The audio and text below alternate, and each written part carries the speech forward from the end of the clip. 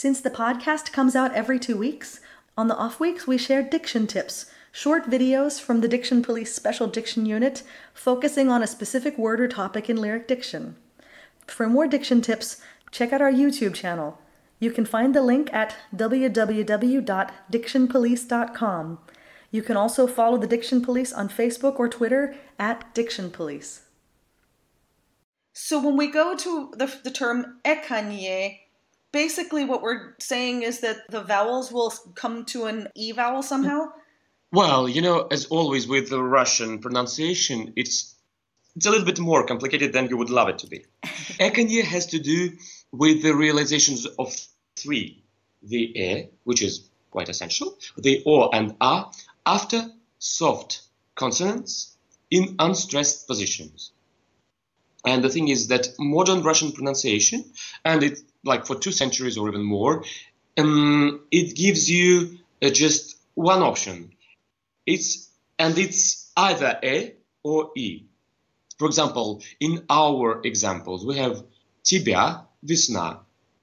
If I'm living in Moscow nowadays, and if I'm 30-something or 50-something, I say тебя, весна. So it's almost E. It's quite reduced and it's quite short. Yeah. If I'm like still 80 or 90 and I'm living in St. Petersburg and I feel that in my blood I have a little bit of aristocracy from the previous century, from before the revolution, and I want to be a little bit posh, maybe, I would say тебя, весна. And actually the word of the city, I would say Я живу в Петербурге. I live in St. Petersburg. In Moscow you say St. Petersburg, Peterburg, but not Peterburg. So again, we have to do with some historical background, and it used to be some dialects when it would be closer to E and closer to E, this historical thing, this dialectal thing, and we have to do with a social thing. People in St. Petersburg used to try to distinguish themselves. So in St. Petersburg, we're aristocrats. In Moscow, they're more, like trade people. Yeah, they're rich, but we're aristocrats. Yeah. Yeah. So it used to be like this, and the stage used to follow, especially in opera, it used to follow this St. Petersburg norm. I think not just because of being posh or, just being aristocratic, but also because E is more open. Mm-hmm. So singing тебя is much easier than тебя, because it gives you the open mouth, which is closer to the Italian school of singing.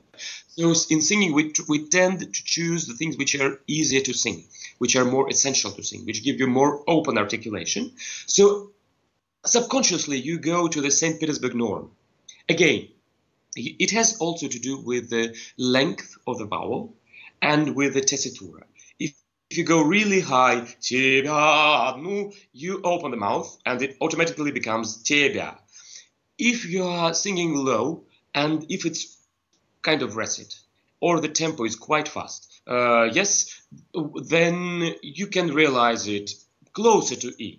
But I would always recommend to realize closer to E with a little bit more or less shadow of E, just somewhere in between, closer to the other, one or the other pole, and all the factors, whom you are singing, if this aristocrat or it's a peasant, length of the vowel, and tessitura. Choosing between these three, but you choose the realization. But again, just always closer to E because it's better for singing. Yeah, so the E would be the ekanye, and the E then would be the ikanye form, right? Yes, absolutely. Also, what I should mention, because sometimes people come to me after they worked with people, with coaches, or they work with people who speak Russian. Actually, it is usually okay if it's a coach or a singer, because the people understand the way you realize the phonemes in singing, which is easier, which is more right. But sometimes people say that my friend speaks Russian and he told me it should be весна. And I say, okay, but you should think about operatic singing and the stage, which is always more conservative. And it keeps the pronunciation for a longer period. Maybe in 100 of years we'll do весна. I don't know. But nowadays it's still closer to historical practice.